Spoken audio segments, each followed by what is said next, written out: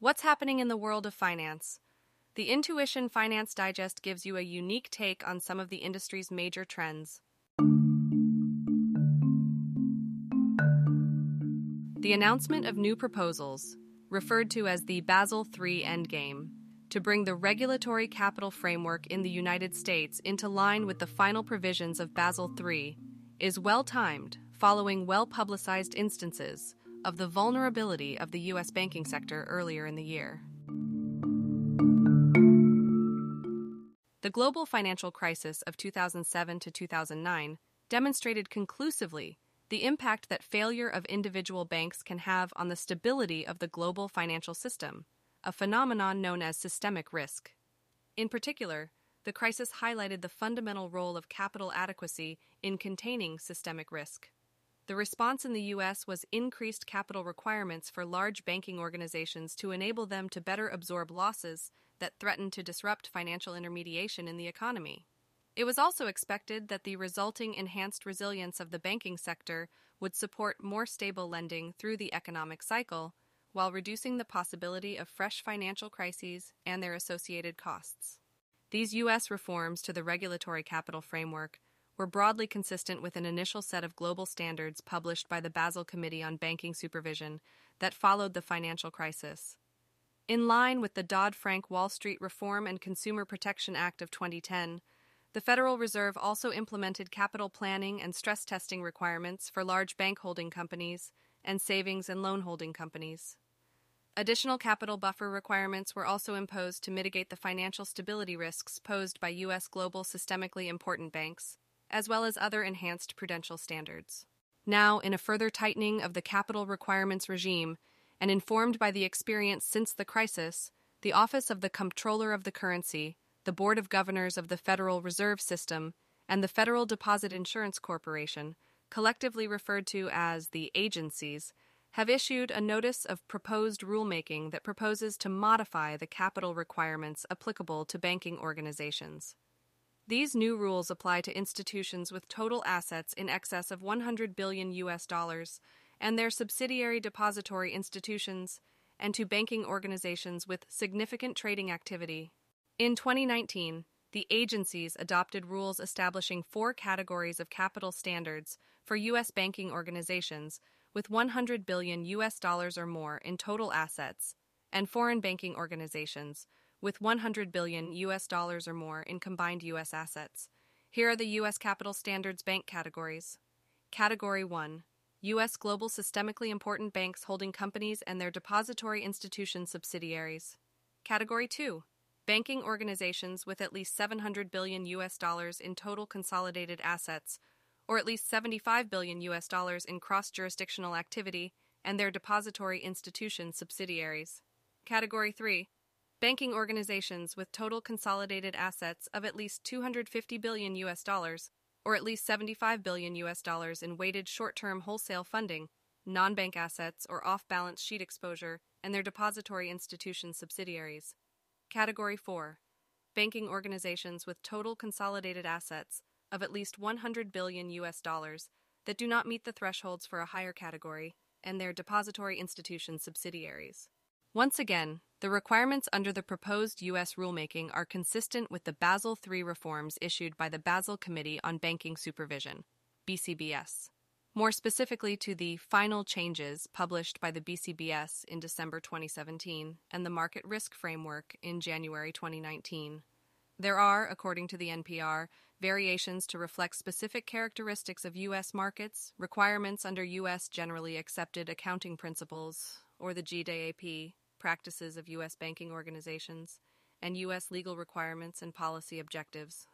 As often is the case, the proposed changes involve elements of super-equivalence, which is essentially being tougher than the reforms published by the BCBS, despite the fact that the U.S. is represented on the BCBS and agreed to what the committee published. The same is true of the EU and the Bank of England, though not to the same extent as it would appear for the U.S. For example, in the case of credit risk, the proposal would effectively eliminate the use of banks' internal models to calculate regulatory capital requirements, and in its place apply a simpler, standardized framework. This would overcome a perceived lack of transparency and variability of results associated with internal models, and enhance the ability of supervisors and market participants to make independent assessments of a bank's capital adequacy, individually and relative to its peers. The Notice of Proposed Rulemaking, or NPR, notes that as the size and complexity of a financial institution increases, there are more opportunities for operational risk issues to emerge. Operational risk exposures have been, and continue to be, a persistent and growing risk for banks, with the proposal stating that the current models-based approach can produce estimates that exhibit substantial uncertainty and volatility, as well as a lack of transparency and comparability.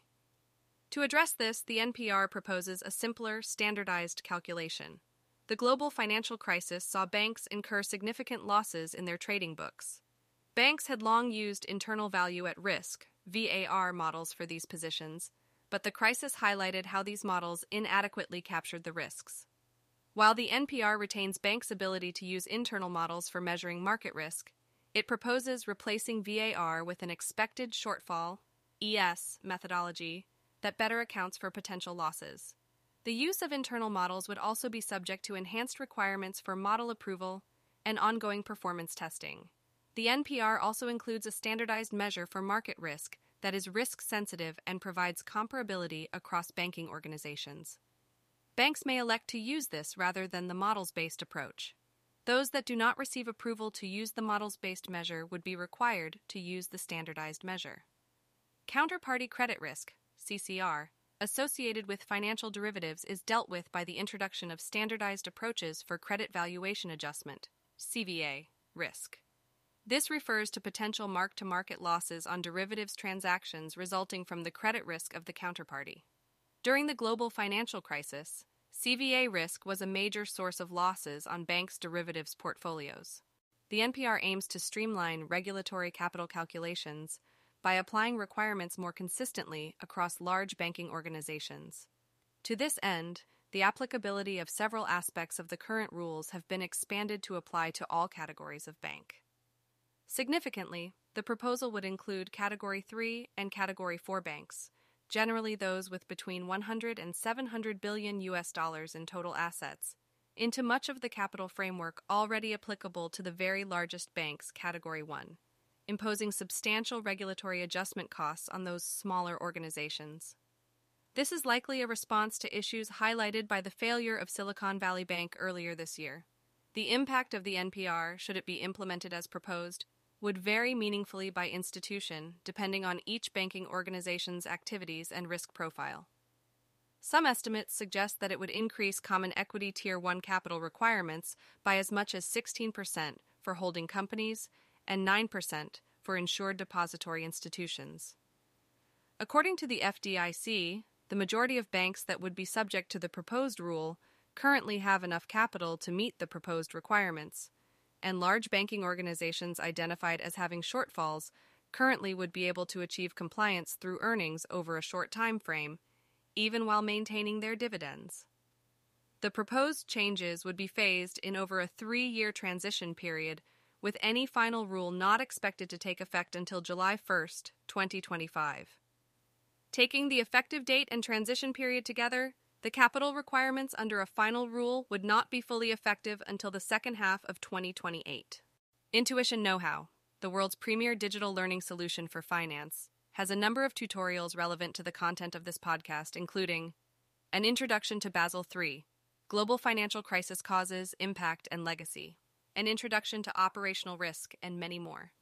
To learn more about know-how, please visit intuition.com/know-how today.